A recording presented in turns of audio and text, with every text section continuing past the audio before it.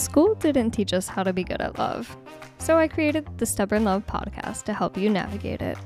With my expertise in the marriage therapy biz, I'll share insights on topics like sex, money, and rock and roll. Navigating conflict, and more. No matter what stage of relationship you're in right now, this podcast is for you.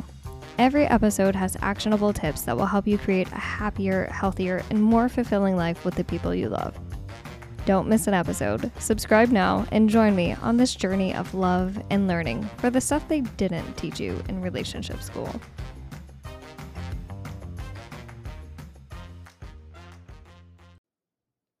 Welcome back to another episode of Stubborn Love, and I think we should all listen to this one because if I ask you for a show of hands who have struggled to get off their phone, I think all of us can raise our hand at some point. And so today's special guest is Kyle Leishman, who's a certified life and health coach. And he helps people overcome their self diagnosed smartphone addictions. So I'm super excited to talk about this very important topic that really kind of puts a strain on a lot of relationships that I see in my office. So, Kyle, thank you so much for being here. Before we get started and kind of go on this journey of learning a little bit more about the cell phone addiction, can you just tell listeners a little bit more about yourself and how you came to be a certified life coach? Yeah, thanks for having me on, Paige. I really appreciate the opportunity to come on and talk to a wider audience. My my personal story with cell phone addiction and how I became a life coach starts back in the COVID era, as many things did.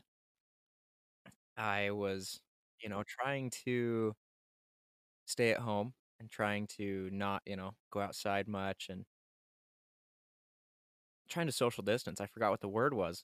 It's been so long. I was trying to social distance and I kind of took it to an extreme just because at the time I was single. I had a couple roommates and I worked night shift. So I was always, you know, away when my roommates were home and then they were away when I was home. So I was the only one home ever. And I was like, this is cool. I don't have like any human contact other than my two or three coworkers. And so like there's no way I'm gonna get COVID. Well, it worked out. I didn't get COVID, but what I did get was a phone addiction. And this is a very self-diagnosed phone addiction, but at the peak, I was using my phone between 10 and 14 hours a day on average. Um, and it was very severely limiting what I could do outside of my house. It was, I would spend hours and hours on YouTube, and I noticed my social skills in the real world decline, and they were just dropping away. So anytime I was at work, I would social distance and go sit on my phone and just watch YouTube videos on anybody. And I noticed I was closing myself into this bubble where I wasn't letting anybody in. I wasn't letting anything else in. And that led to a bit of a depression. Um, and this is where the self help story and how I became a life coach starts. Um, I originally went to school to be a pilot. That was kind of my dream childhood. And being a pilot, you have to be able to pass a medical exam. And part of that medical exam, one of the questions is, have you ever been diagnosed with depression? And if you answer yes to that question, sometimes the FAA can get a little stingy and they won't let you fly until you've proven that you're not depressed, you're not suicidal, you're perfectly okay and healthy to fly. So I didn't want to go get professional help. I really wanted to go get professional help, but I didn't want to go get professional help because that goes on your record. They can look at your record and completely go over any HIPAA stuff because it's the FAA and look into your files at all your therapist's offices and your doctor's offices. So I said, how can I fix this depression part of me without getting professional help, which was hard. I don't recommend anybody do that. therapists are out there for a reason. Use them. They're incredible. But I I didn't wanna try to fight with the FAA for I'd heard horror stories of 3 to 5 years to get your pilot's license back, and just tens of thousands of dollars in legal fees and stuff like that, where you're fighting in court over, "Hey, I'm not depressed. It was a one-time thing. I'm fine. I promise." But you do have, if you're a commercial pilot, you have hundreds of lives on board your airplane. So depression in pilots is a thing that goes very unnoticed, um, and that's a topic for another time. Anyways, so I went to my library because I realized that I was starting to get into a depressive state and started checking out books on happiness, on depression, on, some psychology books, and I just started reading. And I was like, I know what it's called, so if I know what depression is called, that means I can research it and find a way out. Um, 6 to 10 months of reading book like 1 book a week, I was starting to get the what and the why, but there was a really big how that was lacking, A lot of the whats and whys that I'm sure you've gone over in other podcasts, you need to get outside and have physical exercise. You need to see the sun. You need to eat. Not only eat, but you need to try to eat a little healthier. That's great for your mind. So I just started implementing all these little things. And in the exercise category, it was in the middle of winter, and I was like, I don't really want to be outside that much. So I started doing yoga. It was low impact inside, it was really easy. And that yoga led to adding a meditation practice onto the end. So it was one day when I was meditating on kind of what I'm going to do with the rest of my life that a thought just popped into my head and said, "You should be a life coach." It was like there was somebody talking to me. I believe in God, and I believe that was Him telling me, "This is the way that I need you to take your life." So 2 weeks later, I was enrolled in an online course. It was between 20 and 40 hours a week, for a year, and I had my own life coach for the first 6 months of that course. Every week we'd meet, and it was incredible for me to have that other person to talk to that was a professional that's been doing this for 10 years. Because I didn't really need a full-on therapist. A lot of my clients, they don't need a full-on therapist. Anytime the word trauma comes up or the word depression comes up, that's when I'm like, okay, no, this is way out of my realm. I can't talk to you about depression, trauma, anything related to that realm. But as a life coach, I can help you do the how. So if you need to go talk to somebody, but I can help you with the how. So what my life coach did was help me with the how of the last part. During this time of my life where I was reading lots of books and gaining a lot of knowledge, I was using my phone less, but it was still 6 to 8 hours a day. And that was too much for me still. So my coach helped me get down to 2 hours a day, which is great. It's a really good start. And from where I was, less than a year earlier, going from 10 hours, 10 to 14 hours to 2 hours, that was incredible. I was really happy with where I was, but I kind of wanted to take it further. So finishing up um, life coaching school, I kind of had to figure out what I was going to do with that.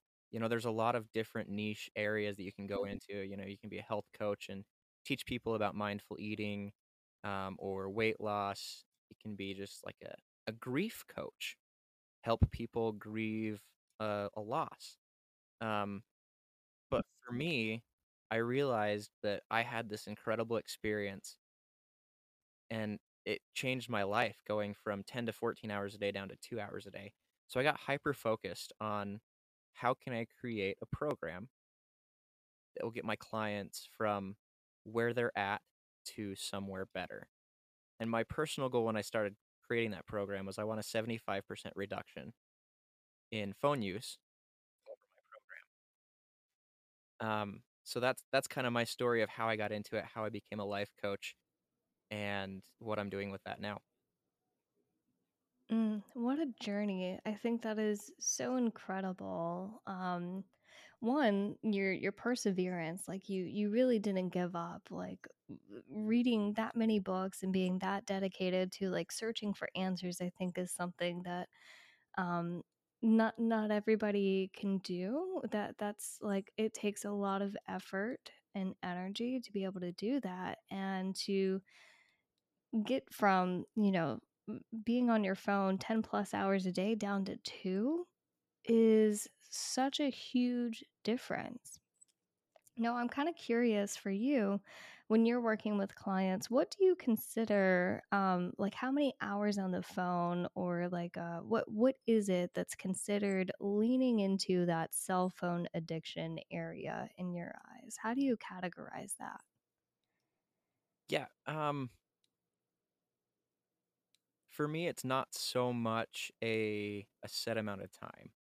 So the US average is about 3 hours and 15 minutes a day, which extrapolated over a week is 21, 22 hours. So for a lot of people, that's a part-time job. So that's like a really good start to know the data behind what the average is. And the younger generations, people in their 20s, 30s, our age, are higher on that average. They're more towards the 4 to 5 hours a day range. Um, when it becomes a problem for me, and what I tell clients when, they ask, "Well, why should I work with you?" or "What's the point where I need your help?" I say, "Is your phone using you, or are you using your phone?" That's kind of my spot where I say, if you can't get out from your phone using you, AKA, social media all the time, then you should probably think about change. And, it's completely up to them if they wanna change. The addiction part, um, I would say not a lot of people are actually addicted to their phone because, like with any other addiction, that gets into limiting your life, It's it's the thing that you literally can't live without. It's stuck to you're stuck to your hand all the time, and it's negatively affecting Mhm. all your other relationships. Mhm. Mm. I think that phrase of like when it becomes a problem, is it using you or are you using your cell phone? I think that's something that not a lot of us really think about. I know that a lot of this is out of habit for us now at this point, right? You go to the bathroom, you grab your phone and surf on the web. You are waiting in line at the coffee shop. You grab your phone while you're waiting to order in line. And so that's interesting to think about like, what is the purpose of using our phone? It used to be to stay connected for others. And now we use it for so many other things to compare ourselves using social media to find out the news, to look up and surf the web for information, to read books now. Like there's so many things that we use our phone for. So I think that's a really good idea to kind of stop and wait and ask yourself, like, is your phone using you, or are you actually being purposeful with, doing whatever you're doing on your phone? Mm. Yeah, that's kind of where my starting point. So, what is can you kind of outline the process of what it looks like when someone comes to you for help and they say, "Man, I'm really on my phone way too much. It's kind of impacting my life to where I miss doing X, Y, and Z thing." Like, what is the process that you take someone through to be able to help them actually decrease their usage? Yeah, so the first thing that I do when they come to me, we have a get to know you session, very similar to your first meeting with a therapist. And the first question is, what do you want? And that's kind of a loaded question because a lot of people will say, "Oh, well, I just, want to spend less time on my phone." I say, "Okay, cool. That's what you don't want, but like what do you actually want? Do you want your time back? Do you want your relationship back?" And that becomes the starting point for a really interesting conversation, which I like to call costing. and we start going over what your phone is costing you. So basically, there's three forms of currency you could say you have. You have your time, you have your money, and you have your energy. And you could also include relationships in there as a fourth thing. So first, we start off with time. If somebody's on their phone 6 hours a day, 7 days a week, you're talking 42 hours a week of time. That's a full time job. That's a whole nother career if you wanted it. And then we move into energy. How much energy are you just letting go to that phone? It's a draining thing being on your phone. There's a lot of mental energy associated with always checking your phone, opening it up. Just in the back of your mind, your subconscious is going, going, going, always looking for that next little hit of dopamine in there. So how much energy is your phone costing you? And this one can also be a big one with sleep, which a lot of people don't realize is, that phone usage before you go to bed every night can be really affecting your sleep in a negative way. So that's a huge thing for people and their energy. Relationships, you might come home from work and your spouse or your kids or whoever you live with is just sitting on their phone scrolling for hours and hours and hours. Um, can you imagine if you took 10% of that time to spend with them and have a deep conversation about something instead of just scrolling? Not all the time, but just a tiny little bit of it. And this whole thing that I call costing really helps people understand how much their phone is costing them in the real world, in real time, every single day. So that's the starting point. Mhm. Yeah. I really like that starting point because um it's really interesting the magic or the power behind just analyzing and looking at where things are at currently. And sometimes even just seeing how much time you're spending or money or energy that it's costing you is enough to be like that motivator to like make changes quickly. So I think that's a really great start to that process. So after you do that, and you kind of figure out, okay, where is this going and what is it costing you? Then what's the next step? The next step for most people is just a small, simple change. You may have heard this before, but sorry, small hinges swing big doors. So I've taken that in my program to a very extreme level. And I don't rip the Band-Aid off. I'm very against ripping the Band-Aid off and going from, like 10 hours a day down to 2 hours a day. It it doesn't work. So more the mindfulness approach to helping people get off their phone is the approach that I take. So step 1 after we've gone over costing, the first thing I ask people to do is to not take their phone in the bathroom anymore. And that's it. So for a day, you just put your phone on the counter outside the bathroom. You go in, you do your business, you come back out, you get back on your phone. I don't really care. Um, but that little tiny thing has been the biggest impact in almost all of my clients. If they can do that for 2 or 3 consecutive days, it's a start. And if you fail, it doesn't feel like you've completely wrecked your entire life.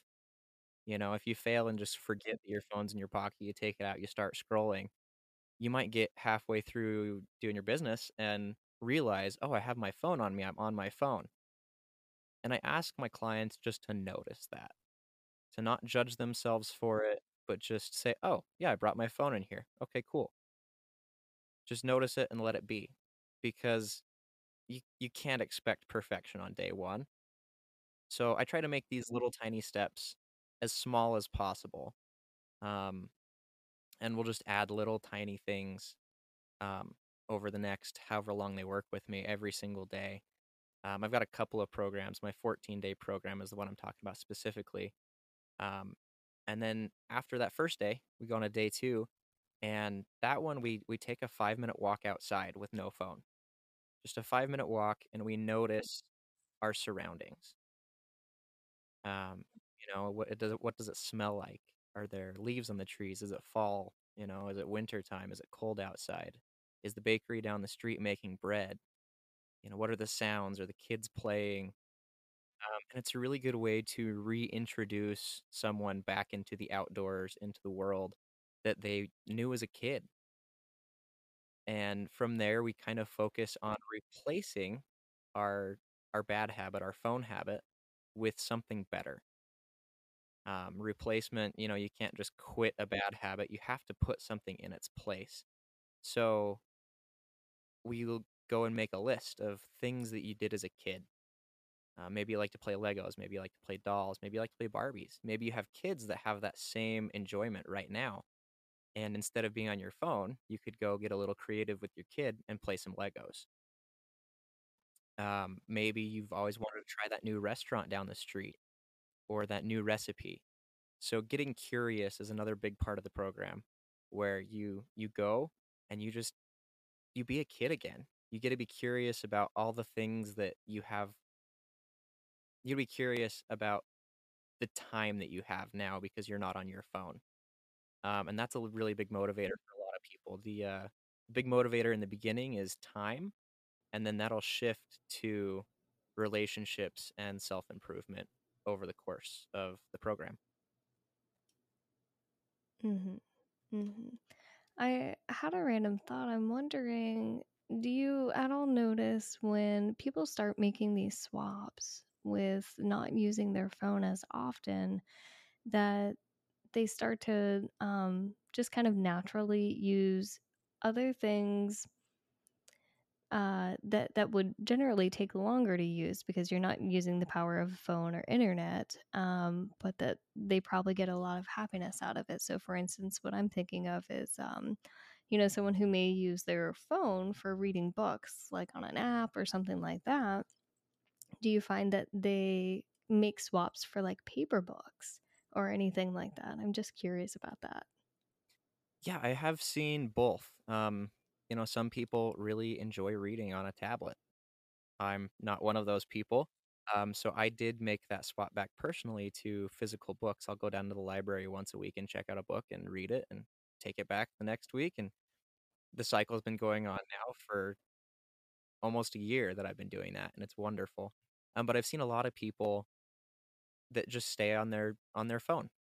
For them, it's not a big deal to have that screen time on Kindle or another reading app because it's a better waste, not a better waste of time. Sorry, that's not. It's a better thing to do on your phone than scroll through social media. So if they do want to still keep using their smartphone a lot, we try to make the things they're using better. So, for instance, going from 6 hours of social media down to 3 hours of social media and 3 hours of reading a book. For me, that's a huge, huge win. Mm. Hmm. You're not only taking away the thing that's draining your life, you're actually adding something that's really great to it. I love that. I like how you talked about the kind of curious nature that can kind of be just brought out in your process because I think our phones really kind of suppress that part of us because we have all the answers right at our fingertips, literally. But that doesn't replace feeling the wind on your skin outside, seeing the birds sing and play with each other on your porch. Like, those are very unique experiences that you can't just get from using your phone. So I love this process. Um, so then you start to make small changes. What else is really important when someone's wanting to decrease their phone time usage? What else is really important to continue working through? One thing that I find helps a lot is having an accountability buddy. Um, Having somebody else that, especially if you live with them, I love it when couples do my program together because they get this kind of a little bit competitive about who can use their phone less. And if it's done in the right spirit, when you're calling your significant other out and saying, "Hey, I thought we weren't gonna be on our phones for these 2 weeks," um, it can turn a relationship into something better than it was when it started. And that was kind of an unexpected side effect for me, because I'm single. I haven't really been in a lot of serious committed relationships. So having couples come in and do this program, the original purpose for me was just to get people off their phones and back into nature, back into curiosity. And I've seen relationships get better because they're like, well, if we're not on our phones, what are we going to do? And they have to talk. They have to communicate because they don't have anything else to do. They don't have anything planned. They don't have any hobbies they do as a couple. So seeing that has been very rewarding for me to see people go from just being on their phones all the time to having a nightly walk. Doesn't matter if it's raining or snowing outside or if it's sunny. They go for their daily walk every single day because they started doing that in my program because they didn't have anything else to do if they couldn't be on their phone. Hmm. I love that. Um, so since you mentioned now that you kind of had this happen where this has come to work really well for couples, how would you say, like, what is the best way to go about, let's say one partner found out about your program and they're like, man, I would really love to do this with my spouse. How would you even approach that conversation with the other partner? Like, what is the best way to even bring that up to show them, like, hey, this could be really great for our relationship? Yeah, I think I'm not a relationship expert by any means, but I think talking about it in a way that would benefit the couple. So for instance, hey honey, I really love you and I want our relationship to be better than it is. Maybe it's, currently great. I like our relationship the way it is, but I think we could make it a little bit better. I want to do this program and I would love if you joined with me. Sometimes one of the partners is not going to really enjoy it. They're not ready for that change. They're not ready. So I definitely I don't force anyone into the program and I don't encourage anybody to force anyone into the program. But if you do have your spouse or someone you love that does spend a lot of time on their phones, a good exercise to go through with them is the costing exercise that I do very first. You can say, hey, this is costing our relationship X, Y, and Z. For me personally, my phone use is costing me this. I find it easier to frame from a it's costing me this, not it's costing our relationship this. But you are the relationship expert here. So how might you bring that up maybe? Well, I love the way that you suggested. And I don't even know if I have anything to add to that. That was pretty perfect because you kind of did the exercise of like showing the cost of what is, not going so great because of all this phone usage. So I don't think I would even add anything else to it. That was perfect, Kyle. Well, thanks. Um, what else is important for people to know about trying to decrease their phone time? Like, I'm wondering, like, what are some of the biggest obstacles that you see that makes it really hard for people to get results? Instagram, Facebook, Reddit, and YouTube are the biggest obstacles I see. And day 5 and day 10 in the program are specifically aimed. Day 5 is aimed at deleting one of those big four, and day 10 is another one aimed at deleting one of those big four apps off your phone, whichever ones you use the most. And I'm not saying you can never use them again, but they were optimized for your phone. So I've had a lot of people go and they'll sign into Facebook on a laptop, and they haven't done that in years. And it's so unfamiliar on a laptop or a computer that it's almost unusable. And so they know they still have access to it on a laptop, but not on their phone. And that is enough for most people that they just kinda stop using it almost completely, except for what it was intended for, which was, sharing pictures of loved ones, and it's a great platform for that, for seeing pictures of your nieces and nephews and friends from high school that you maybe don't stay in contact with all the time, but, man, it's a great tool for that, so I see them using it less as a crutch and more as a tool. Instagram is kind of the same way. It's almost impossible to use on a laptop. Like, if you're up you I don't think you can upload pictures from a laptop, you have to do it on a mobile device. Reddit is interesting because it works really well on a computer, but for some odd reason, when people sit in front of a screen, like a big screen, like a laptop screen, they'll notice how much they're using it, and I don't know the reason behind that, but going from a small screen that they're just scrolling while they're in line to a big screen where I guess they're probably sitting in their office where they usually do work and always looking at the clock. "Oh, how much time do I have left in my day?" I think that might be the reason why Reddit is easier to stop using when you're on a computer. But those are the 4 biggest obstacles are just social media. Yeah, I'll kind of share my personal thing with social media. I've actually deleted the Facebook and Instagram apps off my phone, and I'll have some people who want to, of course, stay in contact with me, and so it is really frustrating to use on like a browser or on a computer because it is not really built for that kind of usage. So I I am a testimonial. I get aggravated trying to navigate everything because some of the content you can't even see. I know that my friend, she'll try to message me like photos or something through Instagram or a post, and it's like, you must download the app in order to see. And I'm like, well, that's frustrating. I can't even see what my friend's trying to say to me. Mm. Yeah, it's a really big thing. I kind of focus definitely on bettering communication. So going away from all the texting and sending each other memes and kinda that kind of it's really fun communication, but like you said, it's a pain in the butt to communicate through those apps. So, the best way we have to communicate is face to face, but second to that, why don't you pick up the phone and call somebody, you know?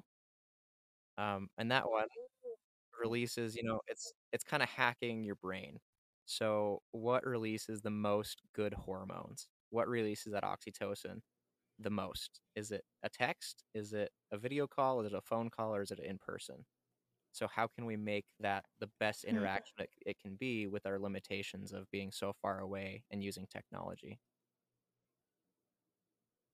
That's really cool. I never even thought of it like that, how we can have these different types of interactions having a different impact on really how connected we feel with each other. So you just taught me something new, Kyle. I really like that idea because we do uh, get to feel a lot more intimate whenever we're face to face with someone, whenever we can hear inflections and tones rather than reading words on a screen. So I love that idea.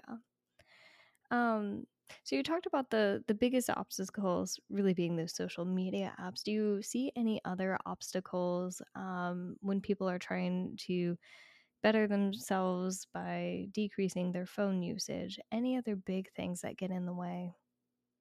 Some of the big things are things that you should take care of in therapy. So for a lot of people, their phone can be a coping mechanism. It was their escape when they were verbally abused. They just, get on their phone and run away. It was their escape when they were maybe physically abused. They would just hide in the back and be on their phone so they didn't get bullied at school, so they didn't get bullied at home. So those kind of things are when I say, okay, cool. We're still having an issue, what happened in your past? And this is where the therapist comes in and can really help fix the underlying problem. Because like I said again, I'm not a therapist. I don't delve into that, your past. Um, and it's something that is requires a lot more training than I received as a life coach, and really that I want to give because I'm not qualified. But that's probably the next biggest thing is there's an underlying cause that the phone is a coping mechanism for that I definitely can't treat. Mhm, mhm. It's funny that you bring that up because earlier in this conversation I was thinking of like I wonder if, the phone usage is a way of avoidance, is a way of coping, which you just brought up. So, yeah, I think that really can be something to dive further into and in therapy that can be a lot bigger than we realize. The bigger impact and the bigger source of pain where that comes from, why we do what we do. So that's really interesting about that. Well, Kyle, do you have any other things that you want listeners to know for people who may be struggling with using their phone so much and, they really want to start using it less? Or just any other good self care tips that you have about people who feel like they're addicted to their phones? Yeah, I've got probably two things that I would say. One is seriously, Mhm. if you're even curious about how much you use your phone, open it up, go to the screen time app, multiply that by 7, and that's how much time you use it a week. And then if you want to start, seriously, the first step is something small, like not taking your phone into the bathroom. A great second step is at the dinner table or, at the in the break room with your coworkers, leaving that phone somewhere else. And step by step, one at a time. Don't just jump in 100% because you'll fall back down and it'll hurt a lot more than just the one little mistake. And then the second thing I have more focused on self-care is kind of a motto I like to live by. And we've all heard the golden rule, treat others as you want to be treated.